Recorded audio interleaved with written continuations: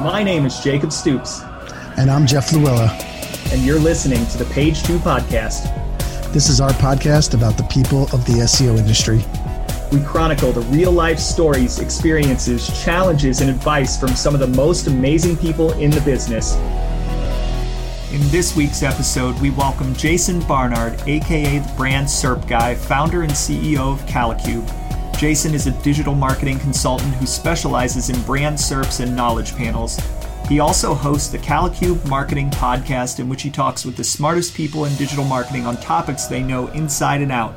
We tell Jason's SEO story, in which he went from producing an internationally syndicated children's show called Boo Woo and Koala to a career in SEO.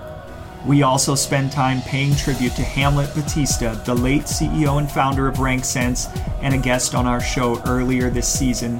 We share our stories and talk about the outpouring of grief and support within the industry. We can't promise that we'll do his legacy justice, but we felt it appropriate to pay our respects.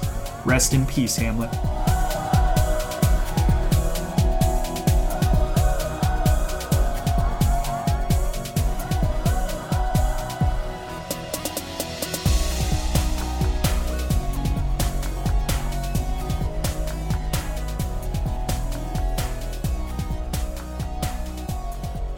Hey everybody, this is Jacob Stoops, Director of SEO at Search Discovery. We are back for episode number 63 of the Page 2 Podcast, and I am joined by my co-host, Mr. Jeff Luella, Senior Technical SEO at The Wirecutter, a division of the New York Times. Jeff, how is it going? Hey, howdy, hey. It's going great. It's going great. I wish I could say the same. I think that that's just one of those things that you just say. And quite honestly, sure. It's not going great. This has been a really hard week. And, we'll certainly touch on that, quite a bit this episode. Normally we banter a little bit. We're going to kind of skip through that. And today we're going to bring on our guest early because we do have a lot to talk about. I will say that for this episode, it's going to be a little bit different. If you are wanting to listen to something that's a little more happy-go-lucky, like our other episodes where we joke around and talk shop, we'll talk shop this episode. But I can't promise that it is going to be happy-go-lucky, right? So just know that going in. So if you want to skip this, we totally understand. But we do want you to listen to our guest story because it is an incredibly good story. And with that, let's bring on our guest. So Jason Barnard, the Brand SERP Guy at Calicube. How's it going, Jason? It's going very well, but as you said, terribly sad last couple of days. But yeah, I'm personally doing well in Paris, in France. Yes, absolutely. So, I think we just, if you've been living under a rock in the SEO community, I'm sorry to let you know, but I'm pretty sure most people know already that Hamlet Batista, CEO and founder of RankSense, sadly passed away earlier this week, sounds like from COVID, from everything that I've read. And it has been, there's been kind of an outpouring of support from the SEO community. But man, I'm not going to lie, it's kind of hit me. It's hit me really, really, really hard. And I'm not going to go out there and say that I knew Hamlet super well, and I'm pretty sure that a lot of folks in the industry are kind of in the same boat. I don't know if you guys have ever met Hamlet in person. If so, I'd love to share stories. And quite honestly, we're going to talk about Hamlet a lot on this episode. I'll relate kind of my own personal stories, having seen his work from afar and having met him virtually a couple of times. But I'll just start it off by saying we interviewed Hamlet for the podcast in November. And it's a great interview. If you want to go back and listen to his story, I don't want to be promotional or anything like that, but if you just want to hear his voice, see him talk, it was just an incredibly low key interview, and he drops all kinds of knowledge almost from start to finish as he kind of tells his story. But I've been thinking a lot about it. And one of the things, when you're running a podcast and that podcast is heavily predicated on interviews, I can promise you that although as a human being, everybody is going to die someday, you never anticipate that, either yourself or one of your guests, that's going to happen to them. So, as we book people and more people, my hope is that this doesn't happen again. It just, it sucks to imagine, because we talked to him in November, and I talked to him through our company in December, right before the holidays, and he was perfectly healthy, happy. And it's just, kind of a mind bender to really think about how fleeting life can be, and how you can be here and healthy one day and be gone the next. Man, it's just a mind bender. Yeah. I mean, it's over what we've all been battling for the last year, it's with COVID, which is intense, because I've known a bunch of people who've gotten it, and it didn't affect them nearly that way. But that's the issue with this disease, is that it comes, and 90% of the people will be fine, but those 10% we're gonna have some struggles, and that 1% from there is just can't overtake it. And all the respirators and hospitals in the world are still trying to fight this, and hospitals are filled to the max. So I really feel bad that aspect of things. Yeah. But yes. I've known Hamlet for a little while. I'm not going to say we're best buds, but I've got to have dinner with him a few times and have some drinks with him at night, which was great down at Raleigh SEO. When they would do their conferences, they would bring him in, and I'm lucky that I could drive up to there, and it was always a great time. He was someone that I always looked at as inspiration. At first, I've been doing tech SEO for a long time, and I was just at one point I just thought there was no other tech SEOs. And then all of a sudden it seemed like every tech SEO just all of a sudden got a mic and started talking. and Hamlet was one of those where I'm like, holy crap, I don't even know anything that I thought I knew. It's I used to be a dev, but he's building all these different things. J.R. Oaks is another one of those. And that's actually having dinner with both of those. I really felt like an outsider, that I had no clue what I was talking about anymore. But at the same time, when we bring that up with them, they were very they're there to share as much information as they have. So it wasn't like anyone was keeping secrets, right? They were just hey, get on board, and here's our GitHubs, and you can practice.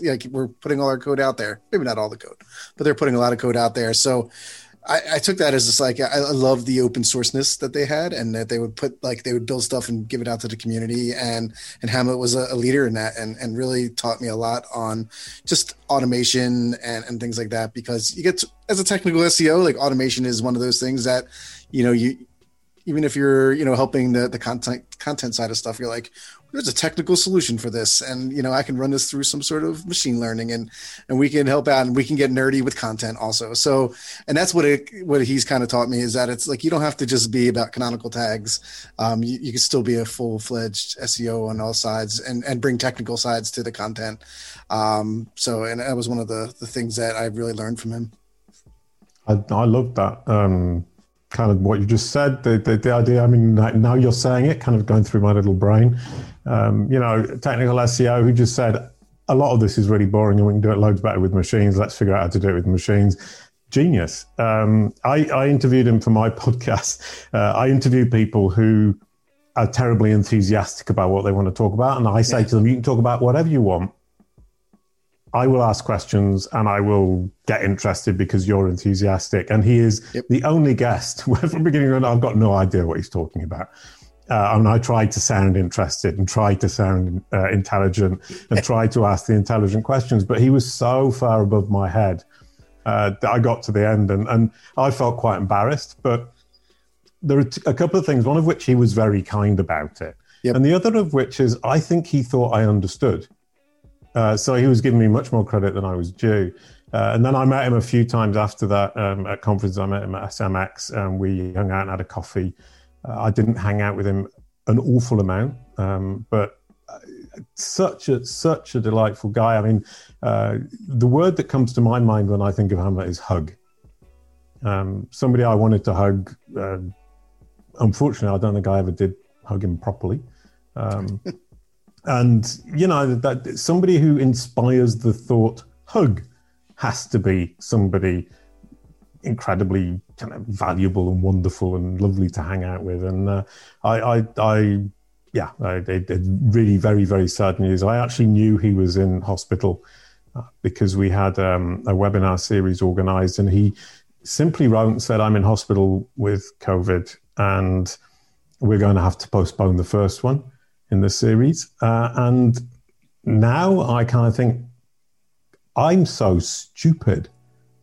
I just didn't think he's in hospital, therefore it's serious, therefore I need to, you know, worry. I just thought he's in hospital, get out soon and we'll be fine. Yep. And it simply didn't occur to me. And I feel deeply, deeply foolish from that. I know 2 people have died from COVID, so I should have known better.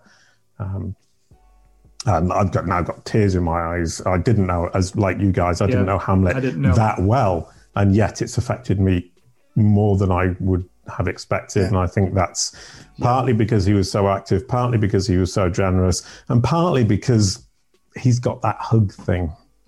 Yeah, I think I share a very similar sentiment, like, quite honestly. And nobody in my family has really like understood for me the gravity. Sitting on my couch Wednesday night trying to figure out what to eat, and how it goes. You pop open your phone, you scroll through Twitter, and once I saw that and saw more tweets coming across and realized, oh my God, this terrible thing has happened. This is true. I was shook. And my poor family and kids, I told my wife what happened, but like, I don't feel like she fully understood the gravity in my poor kids, because I was in a quite an awful mood. And I wasn't like mean to them, but at the same time, like, I was like, guys, I know you want to play right now, but Daddy is just not in a good place right now, and I can't play. And since that, the last couple of nights, I really have not been able to sleep well, and it speaks, I think, to the impact that Hamlet had on the industry. That I know he had a group of very close friends. I can't imagine what they are going through. But if somebody like me, who just admired his work from afar and only really met him virtually a couple of times, can feel this about him and be this shook up, it just speaks to the gravity of the impact that he had on people. And I want to share kind of a little story, behind the scenes from that you don't get often. When we talk about the podcast, it's mostly focused on, as SEO, kind of the forward facing stuff. We rarely dive into what it's like to run a podcast behind the scenes, but we are now on episode 63. And I will say that there have only been a handful of guests that we've had on. And it's not to like demean the other guests. Every guest we've had on has been on for a reason, and they've been great, but there have only been a handful, I would say, where I was like physically nervous and intimidated to speak to. And I would say definitely Hamlet falls into the category, because you, from afar, that he's a genius. And I think that when I finally was able to interview him, he so quickly put me at ease. And he just started talking, which was awesome. Like, in his episode, you'll notice that there's a lot less of us trying to pull things out of him from an interview standpoint. He just started talking and dropped knowledge from start to finish.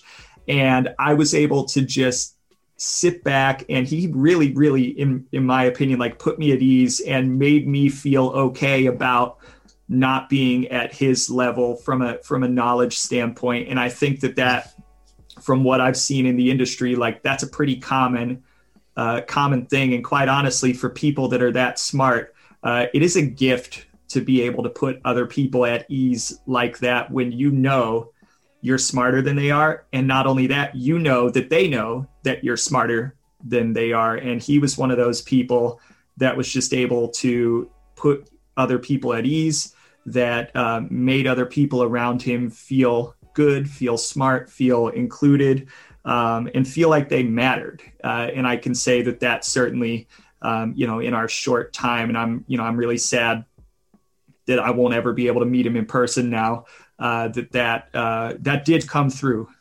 He really put us at ease. And the parent in me now, goes to thinks about his family.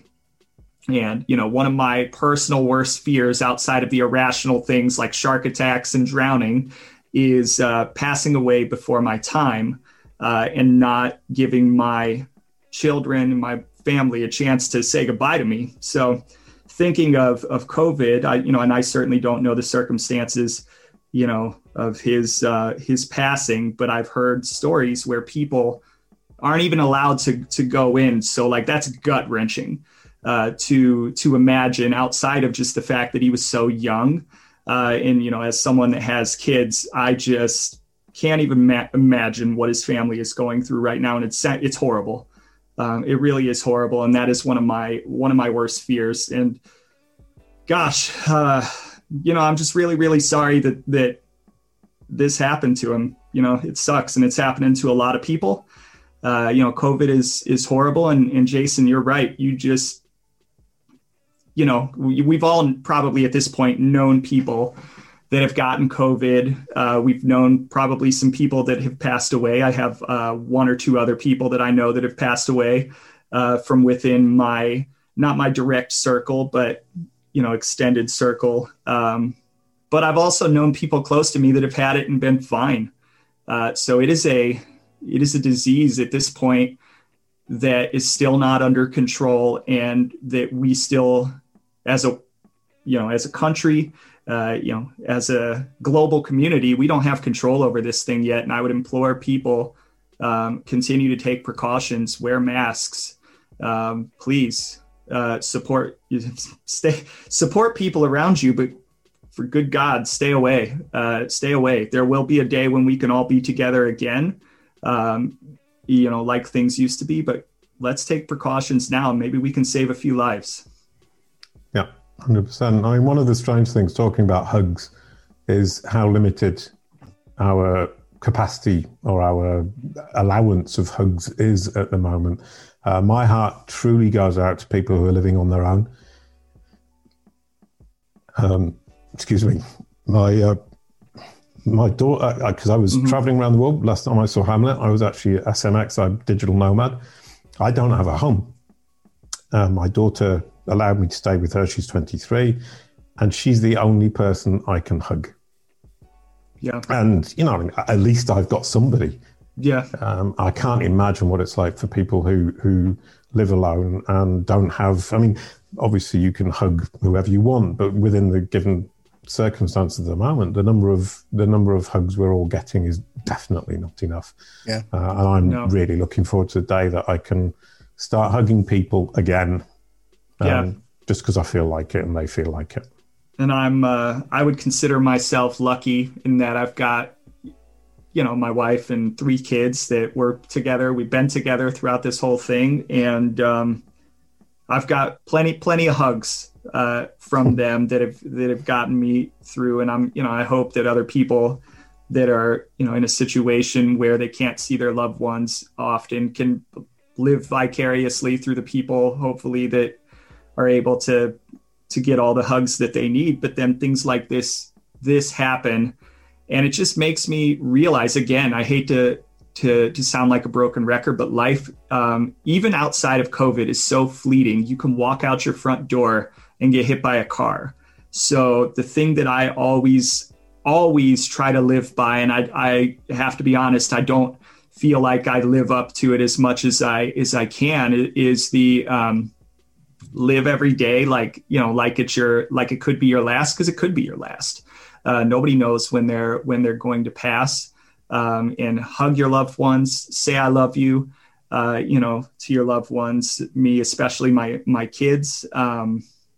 you just never know when it's going to be your last day. And Jason, like you were saying, scheduling a webinar with him and feeling foolish, like, as I think back to our time talking through my agency with Hamlet and trying to establish a partnership with his company in December, and even in November, the time he spent with us, like, gosh, if we had known what was coming, I would have said, no, let's not do I want to talk to you, but no, go spend time with your family. But you just never know. And I'm grateful to have gotten to speak to him before he passed. But I'm really, really sad that, in his last couple of months that, I wish he would have been able to take that time and reallocate it to somebody way more important than me or us. So what I will say is, Lily Ray has set up a fundraiser for Hamlet. And at the end of the episode, where it's going to be a different episode. We are just going to end the episode by reading tributes to Hamlet. That being said, if you have the resources to donate, anybody that has lost somebody unexpectedly knows that, funeral expenses, as well as the cost of losing somebody and not necessarily having, that person's income coming into the family anymore, the cost is catastrophic.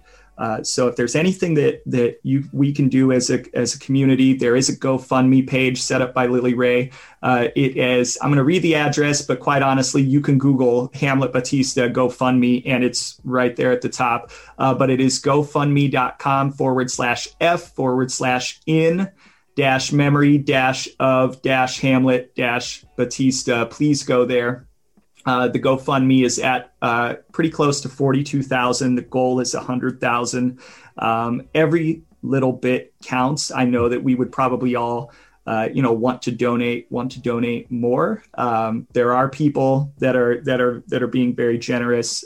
If you can donate, we would certainly implore you to do that to hopefully leave his family.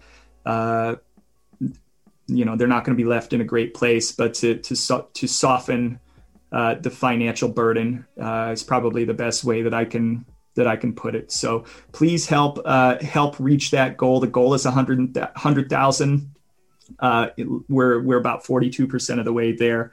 And Lily Ray, obviously you're his close friend, and we do want to read your tribute at the end if you're listening. And of course, thank you for setting that up. Okay, so let's deviate. Let's deviate just a little bit. And Jason, let's talk about your. Now that we've made you extremely sad, now we're going to make you talk a lot. Let's talk about your story. I'm really sorry. Really sorry. How did you get started? Oh, go ahead. No, I was going to say, yes. Luckily, my story's quite happy. So hopefully we can switch to I come from a long way back. Grew up in the countryside in Yorkshire, in a reasonably well-off intellectual family, but in a tiny town of farmers.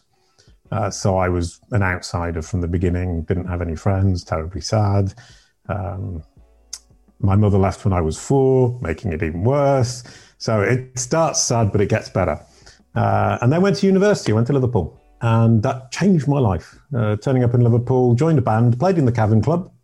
So Liverpool was a wonderful experience for me. Became a musician.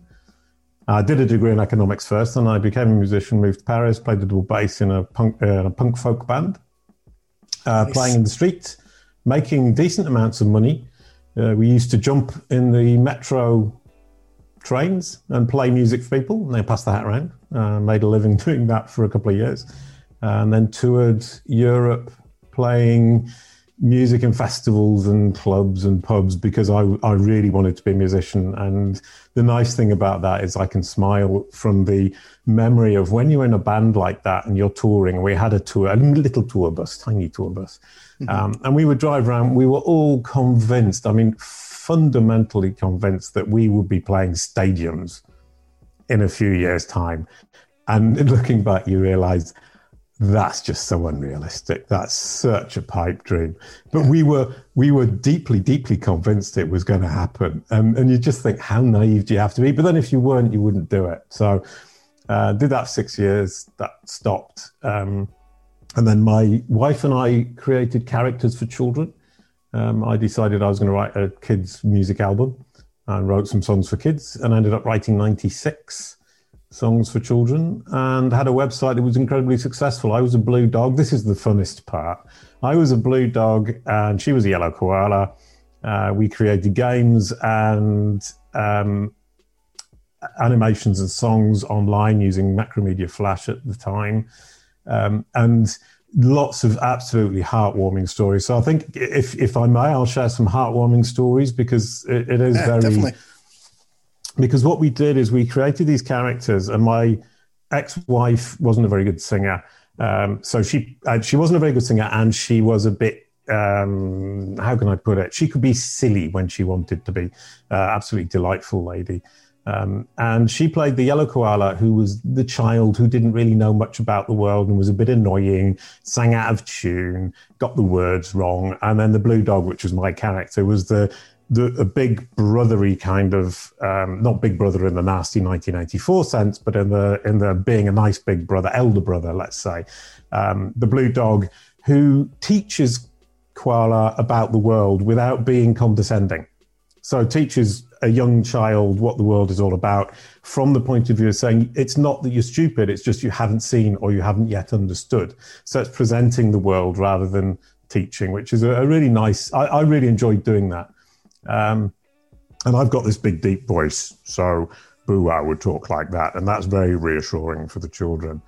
Yes. And interestingly enough, my voice changed actually over the years, and my character changed, my personality changed over the years from playing a really kindly blue dog. I wouldn't say I became kinder, but it exaggerated, or it brought out the kinder part of my personality that when I was a punk folk musician might not have been quite so visible. Also, having a daughter helped a lot. As you know, Jacob. And we made these games, and we said, basically, we started the site and we promised the children and the parents on the first day of every month there will be a song, a story, 2 games, and a manual activity the parents and the kids can do together, offline. So it wasn't just online. So we had this idea, as we would say, here are all your games. You've spent half an hour doing this or an hour doing this. Now go offline and make a hat, for example. And we did that for 9 years. 9 years, wow. Every single month on the first day of the month, we would deliver onto the site these games. And so basically the last day of every month, if you wanted to know where I was going to be, it was in front of my desk finalizing the games, because I built the games as well. And of course, kids, if you give them a game, a multimedia game, they will click on exactly the button or the combinations of buttons they're not supposed to. So I would test my own games for 6 or 7 hours all through the night and deliver them in the morning after not sleeping all night. And what I kind of appreciated about that is I really felt I've promised this. We've promised to deliver and we can't not do it. And so we ended up with a very, very, very enthusiastic and, what would you call it, consistent following. We ended up with 5 million visits a month. Wow, that's great. 5 million visits a month and 100 million page views. So the kids would look every month. Every visit, would go through 20 pages. Obviously, some of that's navigation, but that's a pretty big number. And you would have, sessions, kids playing for an hour, and we would have them. We would have an encouragement after an hour to say, now go and do something else, please. And from a business perspective, that's a really bad idea. But from a being a nice person perspective, it's obviously a very good idea. Yeah. And I wrote the songs, and the idea for the songs was I would write songs that would be insertable into everyday life naturally. So I wrote a song called We Love Snow. So when it's snowing, you would sing We Love Snow. Another one about the windy day. Another one about a sunny day. Another one about, oh, without my glasses, I can't see properly. Without my glasses, I can't see, but I can sing this song.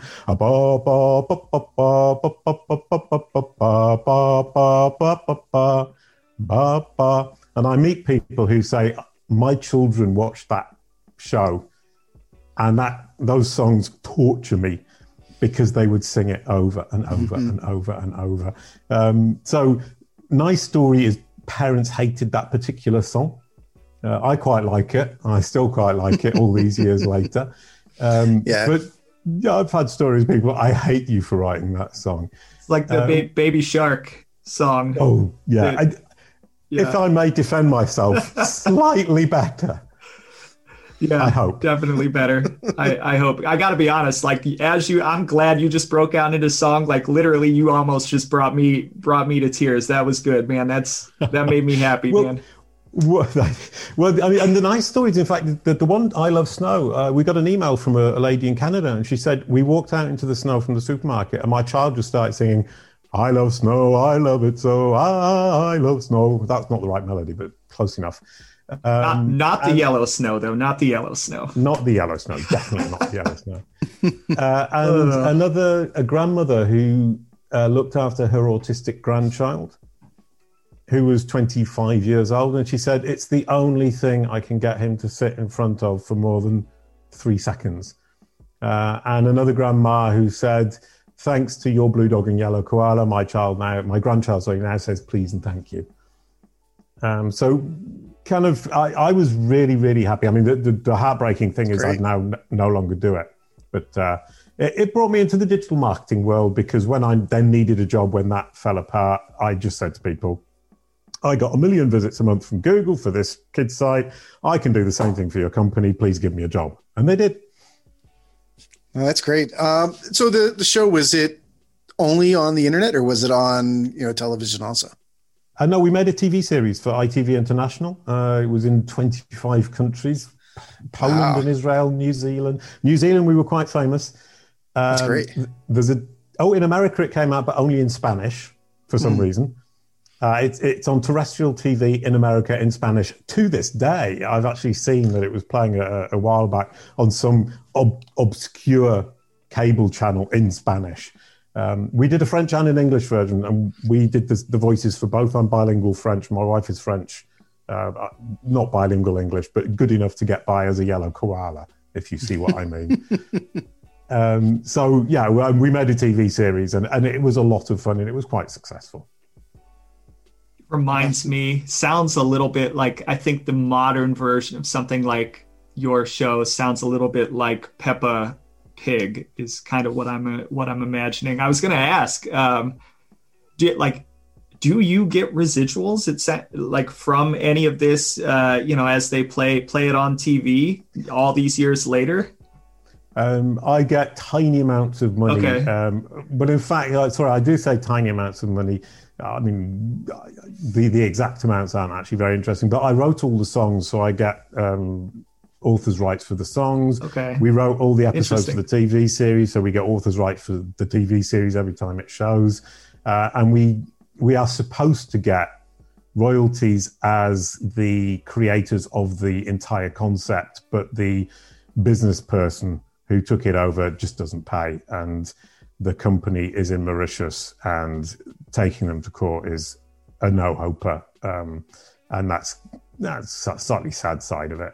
But in fact, interestingly enough, the entire episodes that I was talking, we built the site and ran it from Mauritius, which is just off the coast of Madagascar. So basically our life consisted of living on a desert island with the palm trees and sunshine all year round, building this wonderful world for children. Another good story. I like this story, and if I may tell it, because it's really silly. It's a bit... We moved into the first house when we got there in 2000, and the landlord just left us at the house, and he went away, and he didn't tell us what the address was. So the postman walked by, and I said to him, could you please tell me what the address of this house is, because I want people to be able to write to me. And he said, oh, you don't have an address. This is Jean de Hautman de Villiers. Tamar. And I said, but that's not my name. That's the name of the guy who just left me at the house with the keys. And he said, but so there isn't an address. And I said, oh, can I choose my own address? And he went, yeah. I said, between the sea and the post office. Yeah. And he went, okay. I went, right. Oh, can I change it to between the cemetery and the post office? And he said, nope, you've chosen between the sea and the post office. That's your choice, and we're not changing it. And as it turns out, because I just thought that was so funny and so enjoyable. And what I liked about it is that I'd said one thing, and it was the first thing that came into my head. And he would not let me change it. It was basically it was the postman who decided, and the postman wasn't going to let me change. And then we would announce on the site to the kids, please send your drawings for the gallery. Send your drawings of Buwan Kuala to the gallery. The address is Buwan Kuala, between the sea and the post office, Mauritius. And the parents must have thought, this is like Santa Claus. You know, you send it off and you know that they just stick sending it to the North Pole, yeah. But the letters got there. I mean, the parents would send these drawings in, and you could, then we'd go, oh, I don't believe it's going to get there. And you would put the picture up, and they would write to us and say, I can't believe that I sent a picture, my child's precious picture, Buwan Kuala, between the sea and the post office, Mauritius, and it got to you. And that's one of the genius things about Mauritius. It's such a lovely kind of friendly place and terribly small. No postcodes, one of these countries that they just don't have postcodes. So I couldn't fill in forms on web forms. They would say, you have to give a postcode. Yeah. I don't have one. So I would put 000, and they caught onto it, so they wouldn't let me put 000. So I just had to make one up. That's crazy. Yeah. I mean, I feel like a lot of sites these days, like if you want to pay for something online, well, guess what? We need your zip code for your credit card or whatever, your billing address, and you can't get through without any of that. Oh my gosh. So when you were, excuse me, yeah, sorry. I was gonna say, when you were building the site and building all that, like, did you have SEO in your mind at all, or were you just passionately building something for kids and not even thinking of SEO at the time? Well, in fact, basically what happened is the group split up. And that's the classic kind of rock group thing, the group split up, the group split. And it's that kind of big moment. I mean, you know all about it, man. Jeff is going, yeah, I know about this. And you're left standing on your own. You think, what am I going to do now? And my wife and I decided to have a baby. And she had a really good job as a graphic designer. She was actually it's more than a graphic designer. She was, creative director for one of the biggest advertising firms for employment in France. So she had a proper job, and I was suddenly, A, I didn't have a proper job to start with, and B, I didn't have a job at all anymore. And so she, obviously, I was going to say, she had the baby, and then just kind of handed Lilu, my baby daughter, ooh, she's 23 now, handed her over to me, and I looked after her for the first 3 years, which I really loved. And my ex-wife went off to work, made the money, and that was a really beautiful time. But, obviously looking after one child, one baby, doesn't occupy you 24 hours a day. And so I thought, what can I do? I'll write some songs for kids. So I wrote some songs for kids, recorded them, tried to get the record companies to release it. They said, you can't release it because you're a punk. And so all the people I knew in the music industry just said, nope, don't want to know anything about you. Off you go. You're a punk. We can't release a children's song album from you. So then I thought, right, my wife suggested she would write a story. So she wrote a story called Around the World in 12 Songs in Buwan Kuala. So we built the 12 songs into this round the world story. Made a book, got Sir Tony Robinson to narrate the book. Very famous Sir Tony Robinson, delightful chap. And took it to the book publishing companies, who then said, nope, we've had Tom and Jerry, pairs of characters all over the place. No reason this would work better than any other one. We're not interested. And I said, I'm going to make this work. So I bought a copy of Macromedia Flash when it was Flash 3, and it still didn't even have action scripts. It was in 1998, and just built the site, learned how to do it and built the site. And we started to attract people. I figured out Google. At the time, it was Alta Vista and Lycos and Magdallion, and it wasn't called that. It was Excite. Yahoo, the old Yahoo Hotbot. Yeah. I'm sorry, I'm just listing them now. I had a competition with Bill Slawski of trying to name them, and he won, of course. He would. Of course, yeah. He knew all the patents, too. And then we moved to Mauritius. And I was looking around for, basically my idea was, I'll move to Mauritius, get somebody to do all the code. I'll just do the Blue Dog and I'll have a really good time. And I didn't realize until I got to Mauritius, very stupidly, that there weren't any qualified developers there.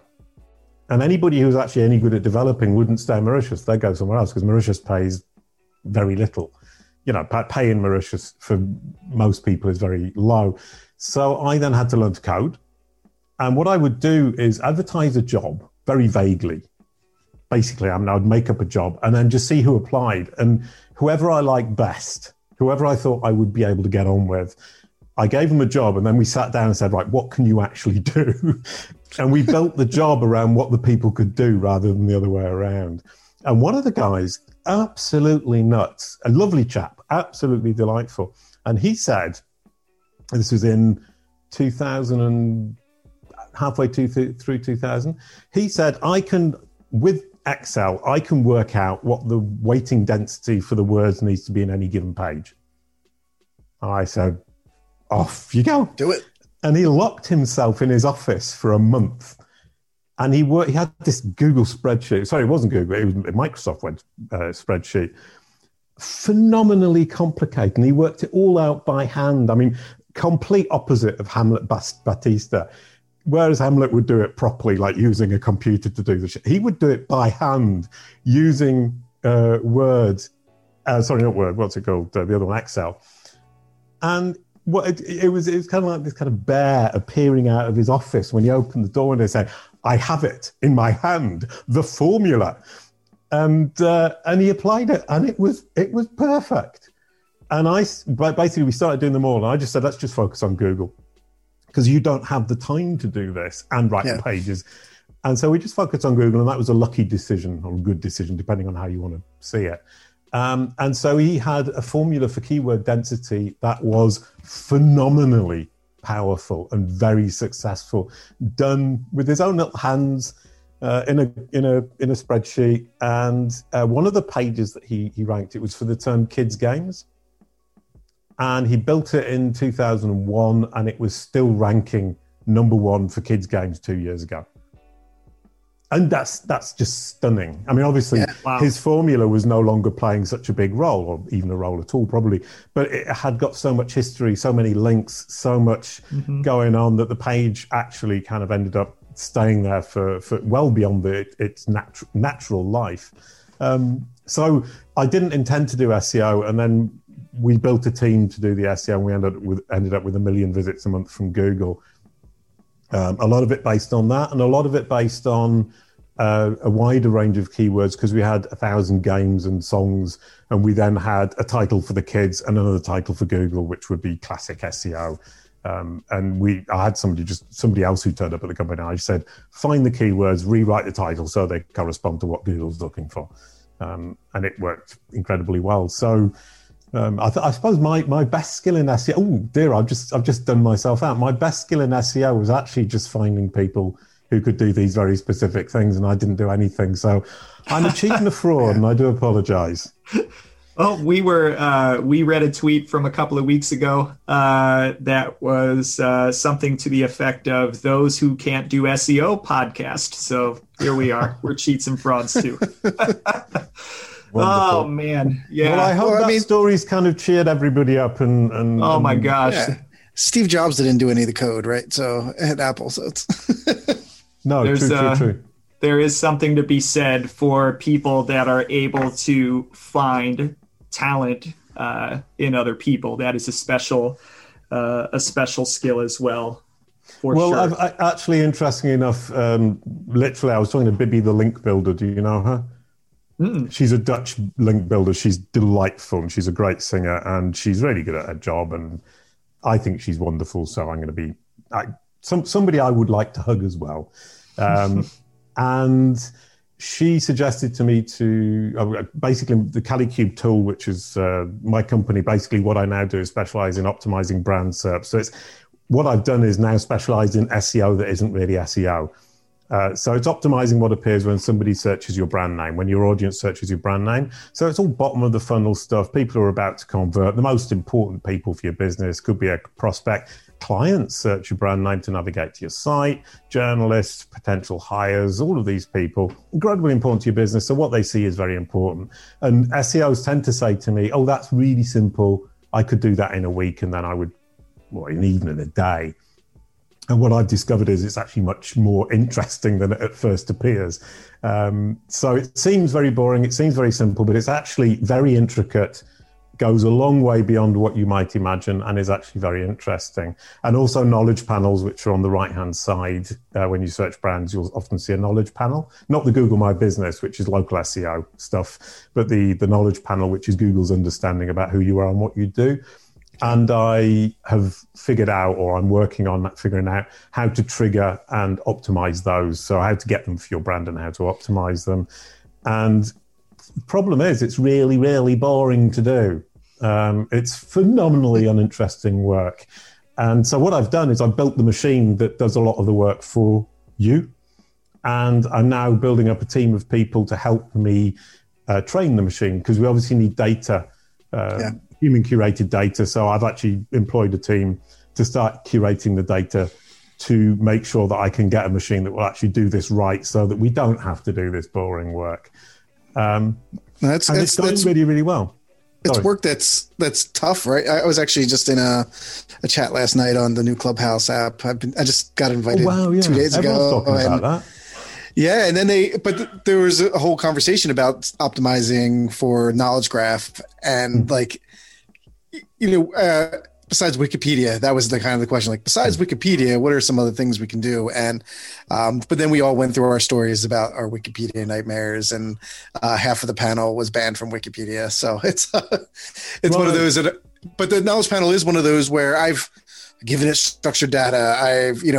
Before I got banned from Wikipedia, I've updated that. Like, how can I get this? I've had some companies actually have the wrong company show up for their name that was similarly showed up, and it was just why? Well, this is exactly the kind of thing I can fix.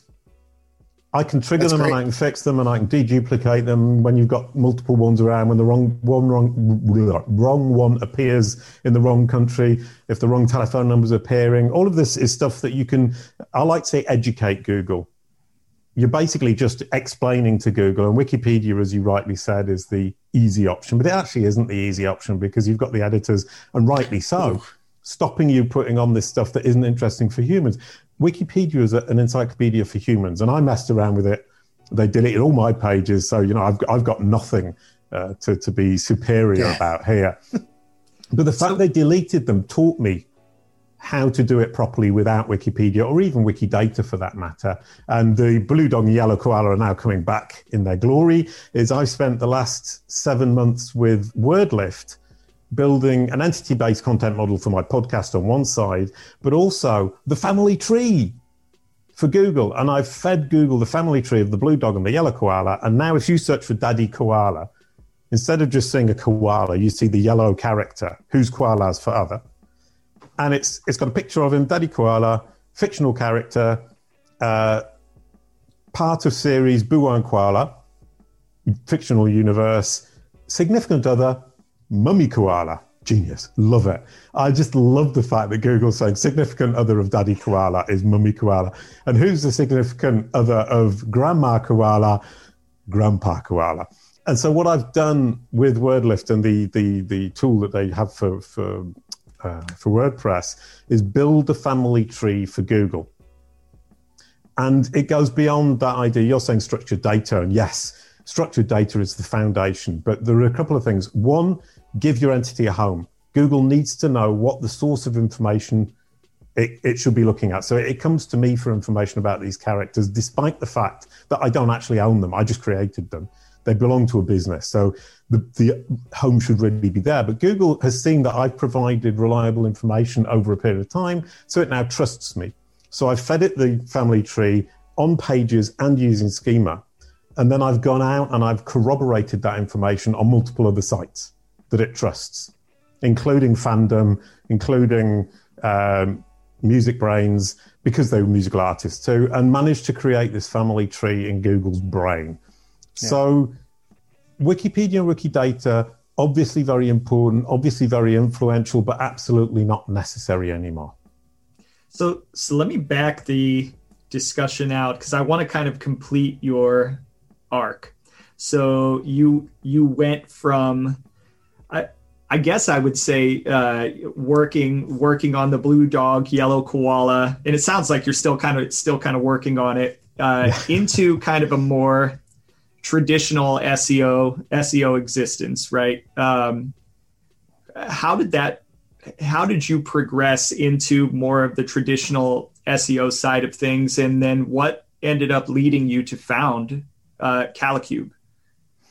Right. Well, disaster basically. The group split. The yellow dog and blue koala. No, the blue dog and yellow koala. I'm getting it wrong now. Crumbs. My business partner at the time. Let's say he wasn't the nicest chap. He was a businessman, pure businessman, and I think honestly I went a little bit mad. I became, in my mind, to some extent, the blue dog, and he took advantage of that. I became kind of this naive, elderly, older brother. Very, very, very bizarre. You don't want to dig into my psyche. You really don't. And so he basically took the company from me. It was a partnership. He managed to get the company from me. Mauritian law isn't terribly reliable, to say the very least. So I found myself destitute, wouldn't be the word, but certainly no company, no income, on the desert island in the middle of nowhere. Oh Christ! With a wife and young daughter, I was basically pooped. I was seriously in trouble, and that was when I reached out to people on People Per Hour, a British company, for the equivalent of Fiverr, but not quite as cheap, luckily for me, and just said, I can do SEO. Look what I did, which is what I said earlier on. And I got jobs doing SEO remotely because I couldn't get off the island. So I was doing work remotely for 3 years, and I never met one of my clients. I was already doing what we're doing today. And managed to make a living, managed to make enough money to get off the island, come back to France.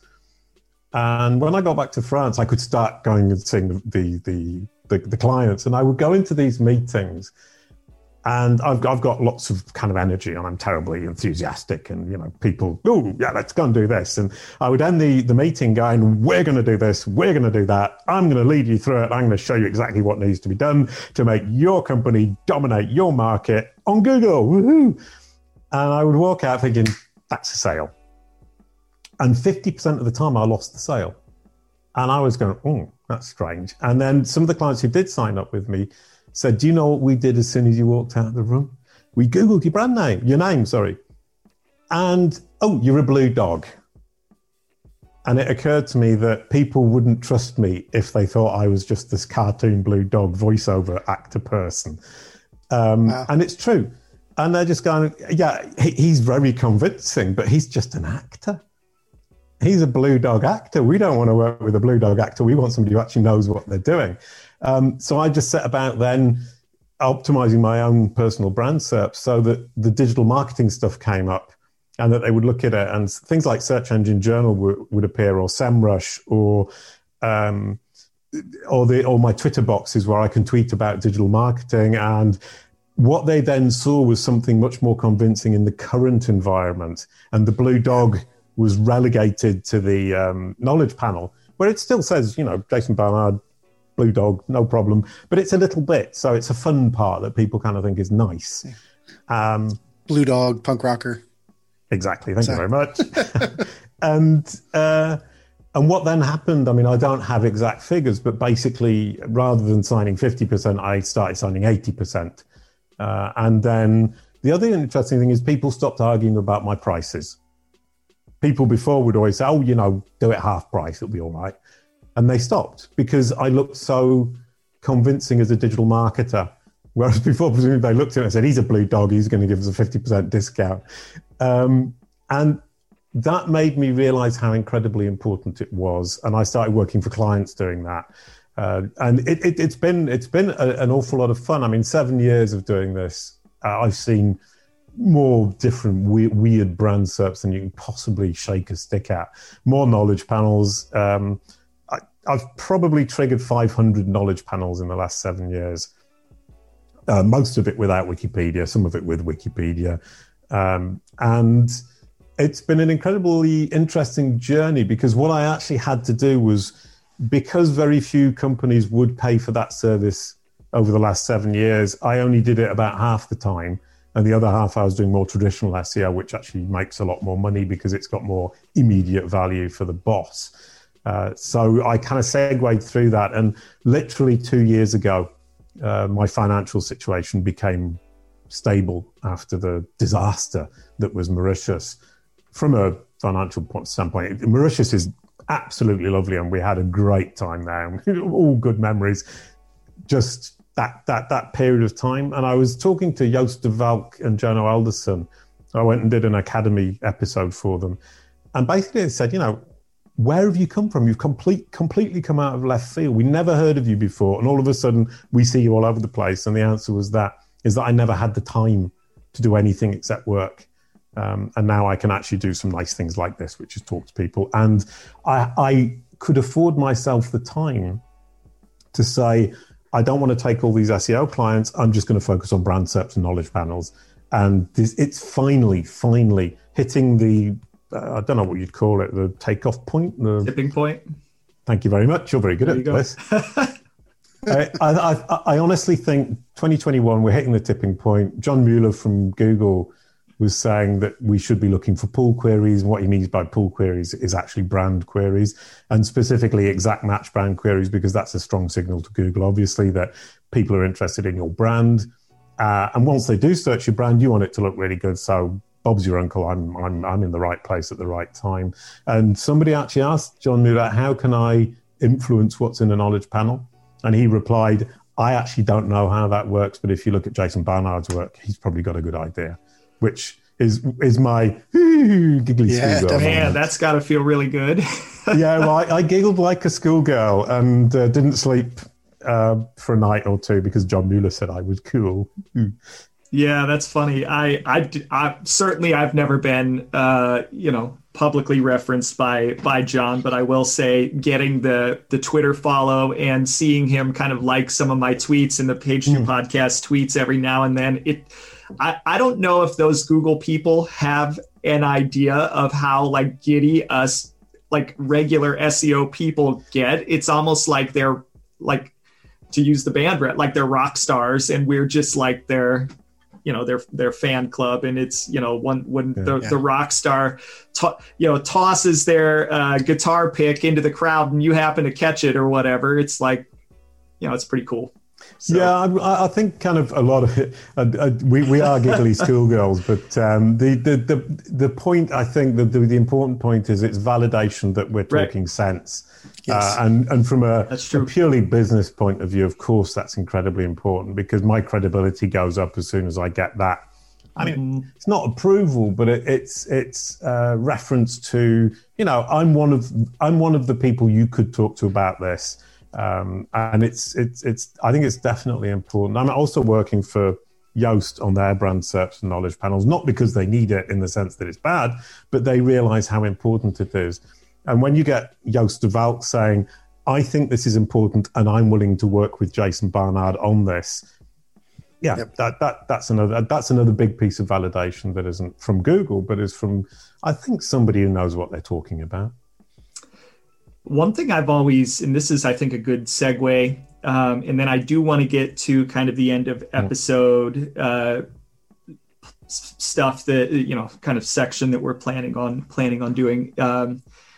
I personally struggle with the balance between the day-to-day work, and you just kind of referenced it, and having enough time to spend on brand building as it relates to my personal brand, which then I see as a way to extend that to the company I work for, which is Search Discovery. But, I see other SEOs who are they just maybe they're really good at scheduling, or maybe they really are spending a lot of time on Twitter and or writing content for these publications. And I've often asked myself, like, how do they do that? How do they do that? Is it just that they go that far, way farther above and beyond than I'm willing to go? Or is it that their company says, hey, we're going to say that we want you to spend 80% of your time on billable work and the other 20% of your time on growing your personal brand, so that you can, by proxy, grow our brand within the industry. And that's something that I've personally always struggled with, that balance. And it seems like you've been able to kind of figure out what that balance looks like for yourself, enough to get recognition within the industry. So I would just ask you, from your perspective, for somebody like myself or other people in the industry that are looking to kind of grow their personal brand, what has worked for you? What does that balance look like for you? Well, I think kind of it's an interesting point, because I look at other people and I think, where do you find the time? I mean, Andrea Volpini from WordLift is one, Aleda Solis is another. Where do they find the time to do all this stuff? From my perspective, I think I'm never doing enough. But obviously I'm doing a decent amount.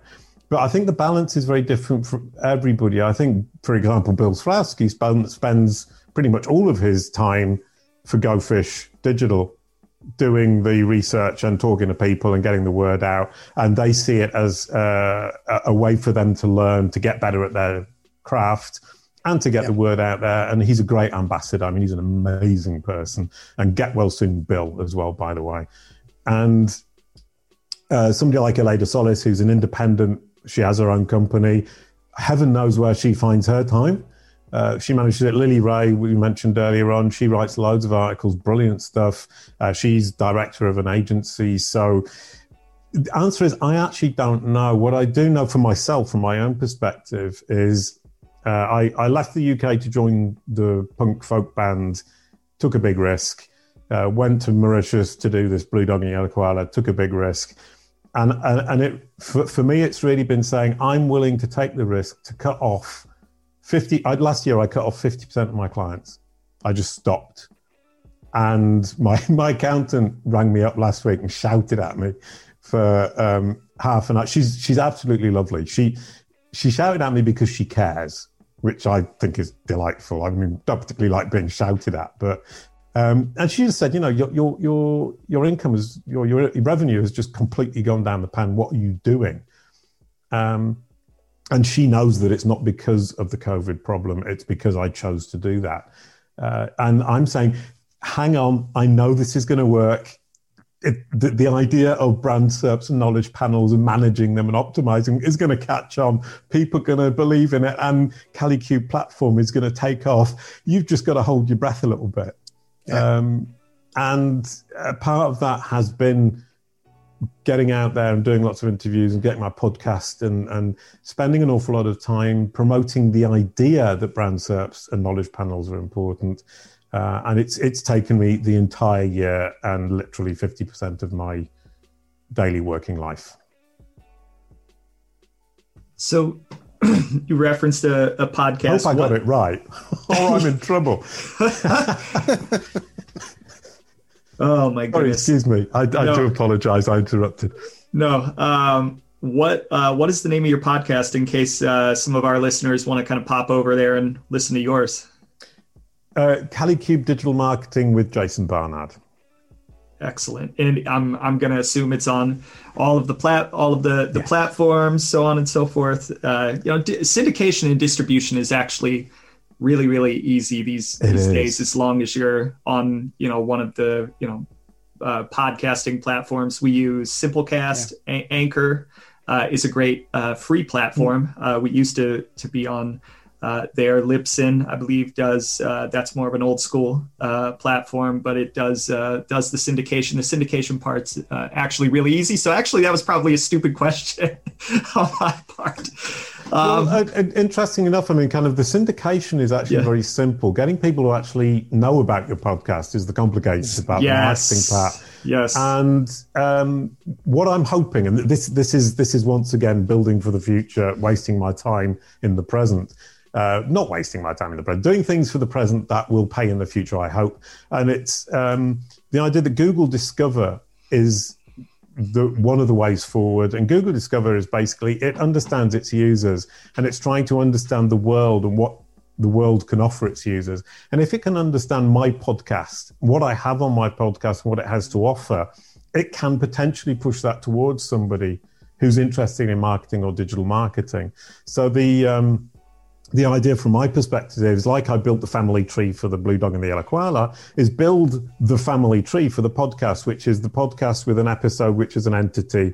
Within the entity of the episode, we have the person who is the guest, who's an entity, the topic, who's an entity, part of the topic layer. And we build all this out so that Google has these enormous opportunities once it has understood what the podcast's about, which episodes are in it, who appears, what they're talking about, to be able to use that in the push technology that they're building. And I would assume, and this is where WordLift comes in, I've built an internal knowledge graph that I can now feed to all the different machines, be it Microsoft, Apple, Amazon, and so on and so forth. And it's incredible, once again, incredibly boring, intricate work, but it's building up this understanding for Google with the corroboration that the understanding that I'm feeding it is true. So I'm educating it. So Absolutely. Is this all being done in something like JSON, like schema work, or is it okay?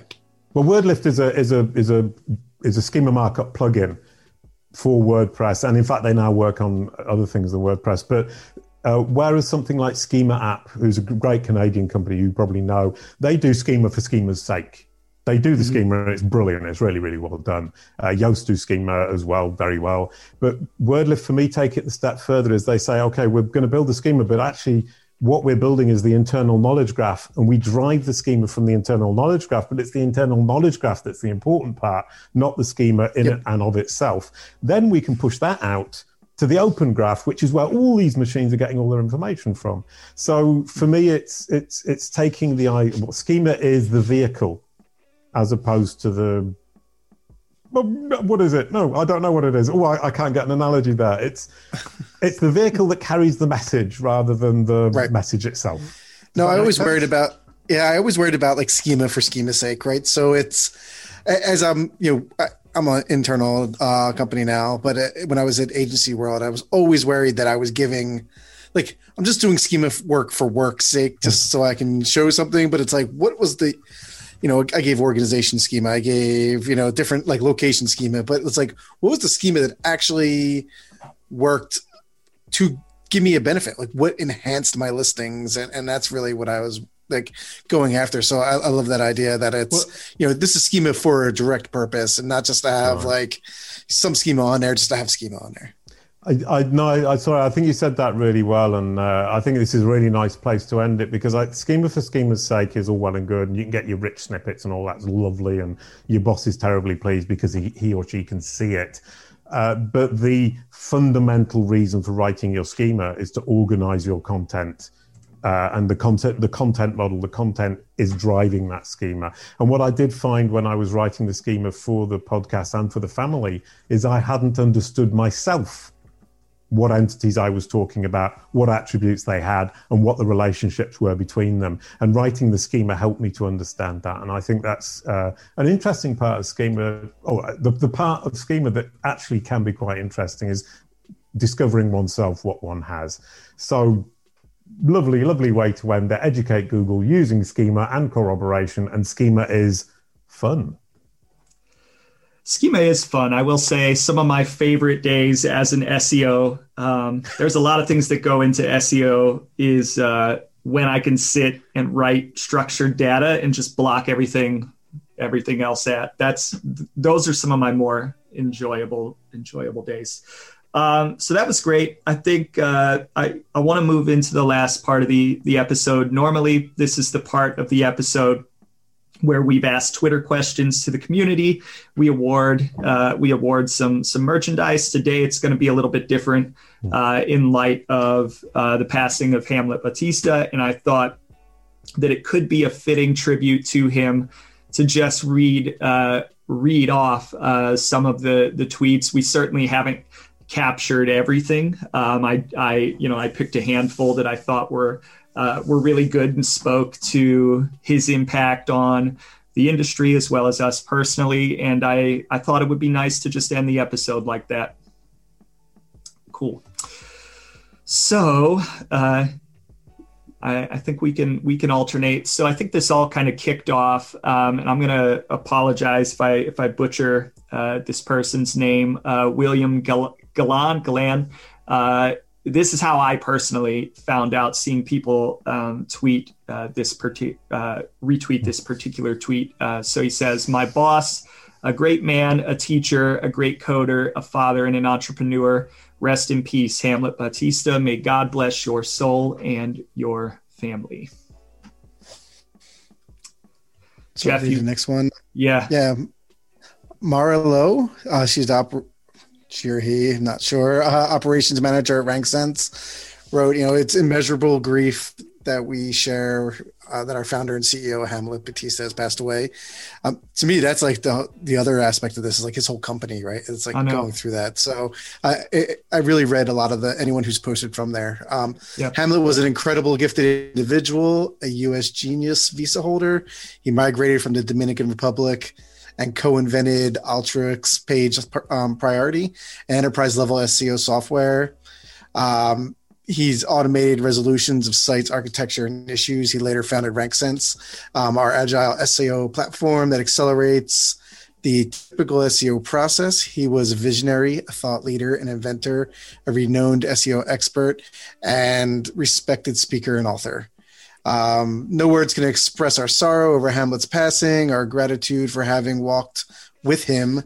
We've lost a humble, generous, brilliant soul, a mentor, a friend, but his legacy of service and excellence lives on in our team, our dedication to you as our customers and as part of the tech and SEO ecosystem that he loves so much. Let's remember his light and keep his family and loved ones in our hearts as we navigate these difficult days. Brilliant. Jason, you want to jump in and read the next one? I just figured we could alternate. Sure. Lily Ray, mi hermano, I prayed all day and night for 20 days, but I guess it wasn't enough. There's nothing short of sweet I can say, because I could write entire books about you. I love you more than anything, Hamlet Batista. I will never forget you as long as I live. Daniel K. Chung. I never met you, Hamlet Batista. I'm not into Python. Yet you have impacted so many. I both teared up and smiled reading this beautiful tribute by Lily. Gianna Luca wrote, "Today is one of the saddest days of our industry. Hamlet left us. He was a strong, good person who I was lucky enough to know. My thoughts cannot go out to his family and his dearest friends. Nos hermanos para hablar de Python juntos en Los Angeles." I'm not very good at Spanish. Mike King. Man. Hamlet Batista was literally the best of us. Genuine dude, smart as hell, always cool, calm, and collected. This is so bad. Dawn Anderson, this is devastating news. Kind, thoughtful, wonderful mind, innovative, disruptive genius, our favorite SEO. Rest in peace. Rand Fishkin wrote, "Awful news. Hamlet was always so kind to us. It contributed such wonderful work to the field. Please, if you have details to share about a memorial or charities he'd want to see supported, do let us know." And again, I'll quickly point out he's got a GoFundMe. Now, I'm not necessarily sure about any charities that he might have wanted people to donate to, but there is a GoFundMe in memory. We pointed to that at the beginning of the episode. Again, if you just go to Google, search Hamlet Batista GoFundMe, it's being organized by Lily Ray. Again, please go and donate. Brilliant. Matt Nagun, I really don't know what to say right now. Hamlet Batista did so much for the SEO and digital marketing industry.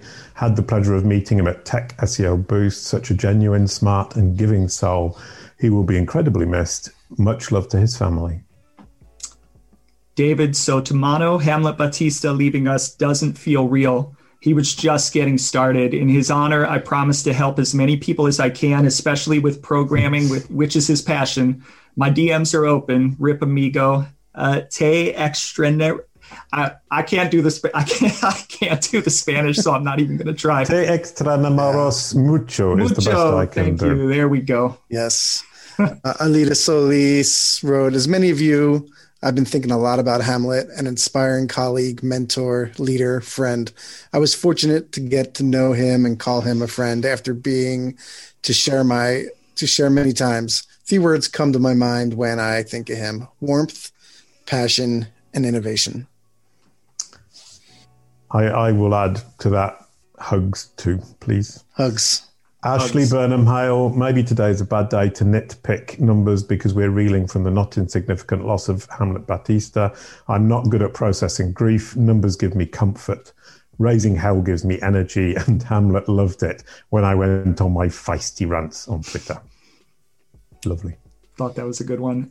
Brittany Muller, how lucky we were to have Hamlet Batista, an absolute gift to our industry.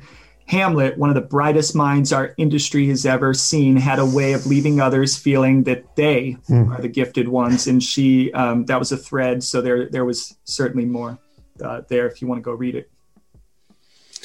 Jeannie Hill, like you, I guess it's Gary's Twitter. Hamlet opened up my eyes to how important learning Python is. I can hardly measure all that he contributed to my evergreen passion for learning more about search. Brilliant. Nikki Mosier, I've struggled with what to post because I don't know or didn't know Hamlet Batista well, but the two brief interactions I had with him definitely left an impression. It speaks volumes to his character and who he was as a human to see the obvious impact he had on our industry based on the volume of tweets.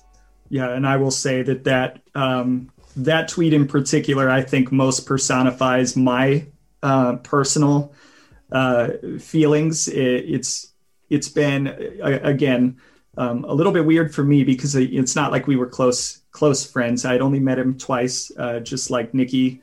But to see the impact he had on others and just the way that this happened, it's impacted me tremendously. And I know that it's impacted a lot of other people. So I felt like probably the most appropriate way, and I'm going to struggle.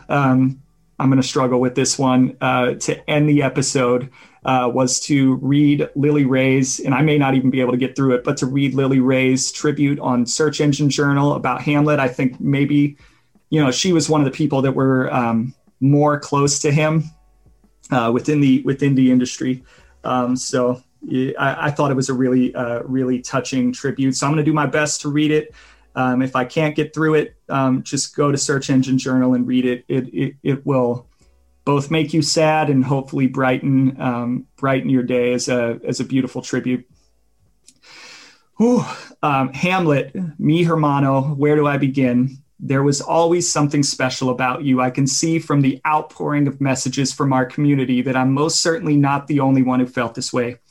Your radical kindness, compassion, and positivity at all times. You radiated kindness, compassion, and positivity at all times. You couldn't hurt a fly.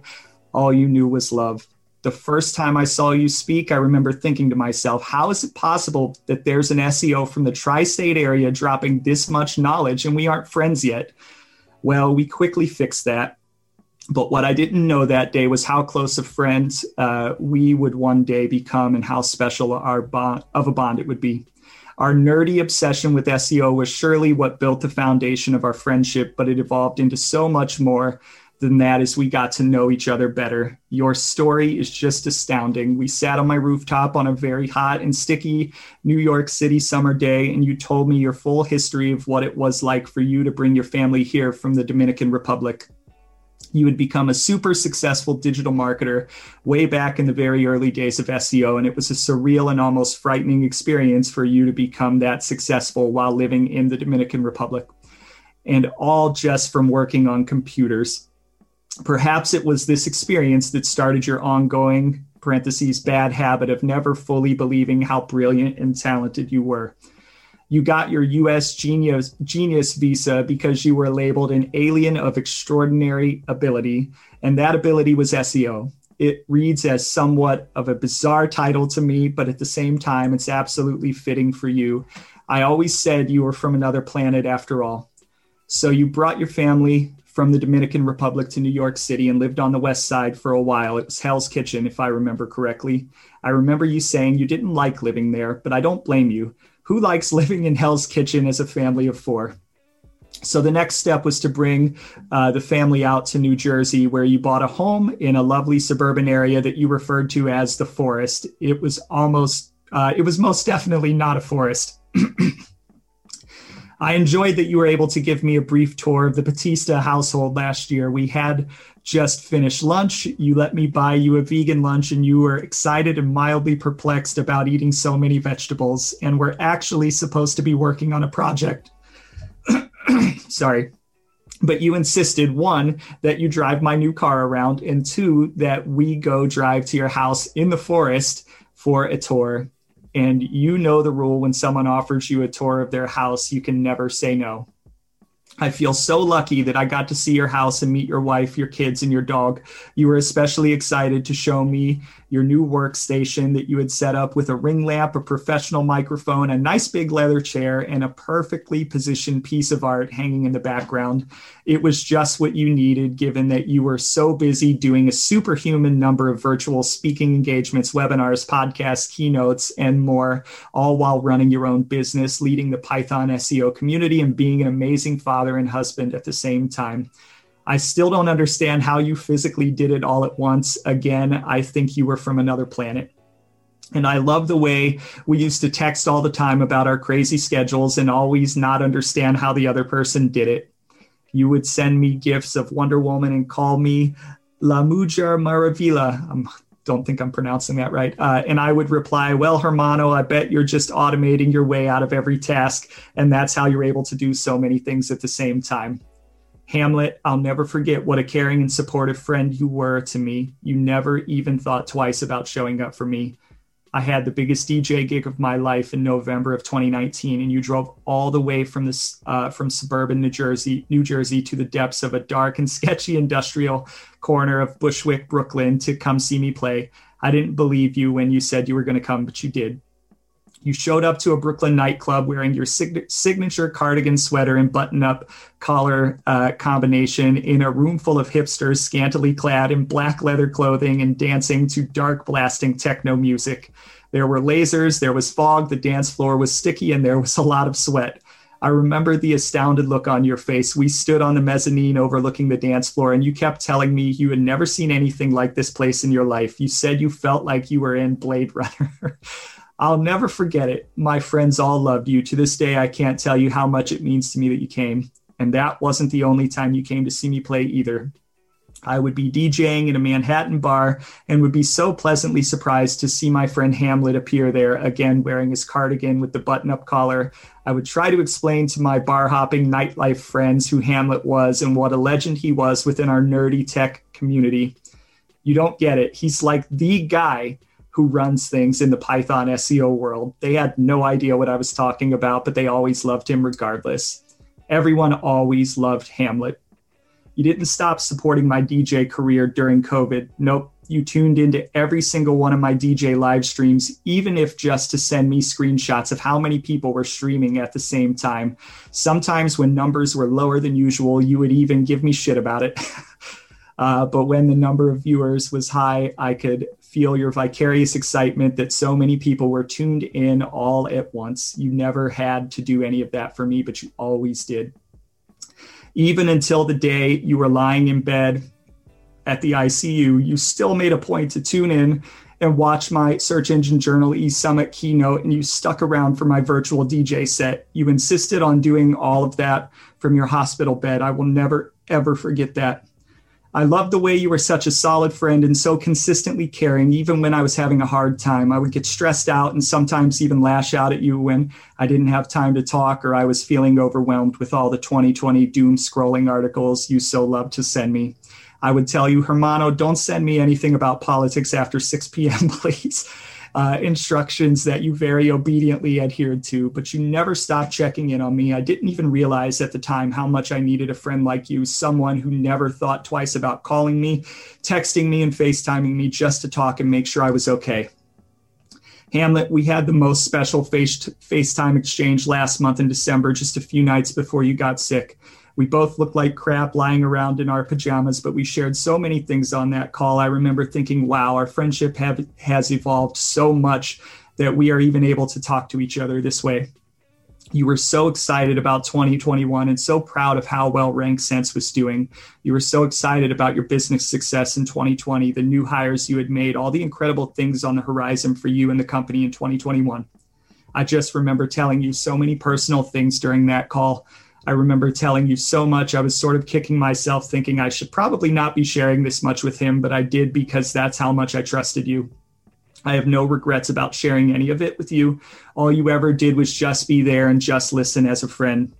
Hamlet, last year, you just kept outdoing yourself with your new Python innovations and new features for Rank Sense. You were so incredibly excited about it all. You used to tell me, you won't believe the next article I'm writing for Search Engine Journal. I'm going to blow people's minds. Actually, I'm going to stop. That did happen as we were interviewing him before we jumped on.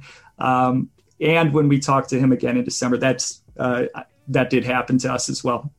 And then when it blew people's minds, you couldn't believe it was happening. You would send me screenshots of how many people read it or the fact that John Mueller shared it. I was always like, well, duh, you were brilliant. What else would you expect? You were constantly in disbelief about how incredibly talented and smart you were. You couldn't believe how fortunate you were. You had a beautiful family, a wife you loved very much for decades, 2 wonderful sons. I still love that you would send me pics from your biking journeys with them, a prospering business, and so much stardom and respect in our community. I kept reminding you, Hamlet, you have all these things because you earn them. You earn them with your compassion, with your genius, and with your unrelenting ambition, creativity, and dedication. You deserved everything you have and more. Hamlet, there's so much more I could say, and I won't stop writing about you. I won't stop telling the world about you. I won't stop advocating for your tool, Rank Sense. I feel so blessed that we had this friendship, and I am so immensely sad that it has come to a sudden and unexpected end. And I know it's not just me. There are thousands of stories like mine. You touched so many lives you touched the lives of so many people for so many years. This loss will be immense, and your presence will never be forgotten. I'm not going to be able to do the Spanish, but I'm going to try. Siempre te voy a querer hermano que descanes en paz. Not sure what that means, but I'm sure that it's beautiful. And Lily Ray, that was a beautiful article, and I think that that's a very fitting way to end the episode. Any parting words, guys, before we jump off? For me, there's nothing to add to that story. Exactly. All right, let's end there. We'll see everybody next week. R.I.P. Hamlet. Thank you so much for listening to the Page 2 podcast. If you'd like to find out more about the show or listen to new episodes, visit us at page2podcast.fm. That's page, the number 2, podcast.fm. Our episodes are also available on a number of other platforms, including Apple Podcasts, Google Podcasts, Spotify, Pandora, Breaker, Deezer, Overcast, CastBox, Pocket Cast, Stitcher, TuneIn, or wherever you get your podcasts. Additionally, you can also listen and watch our show on our YouTube channel or follow us on Twitter, LinkedIn, or Facebook. If you'd like to get in touch with us, contact us at thepage2podcast@gmail.com. Until next time, happy optimizing.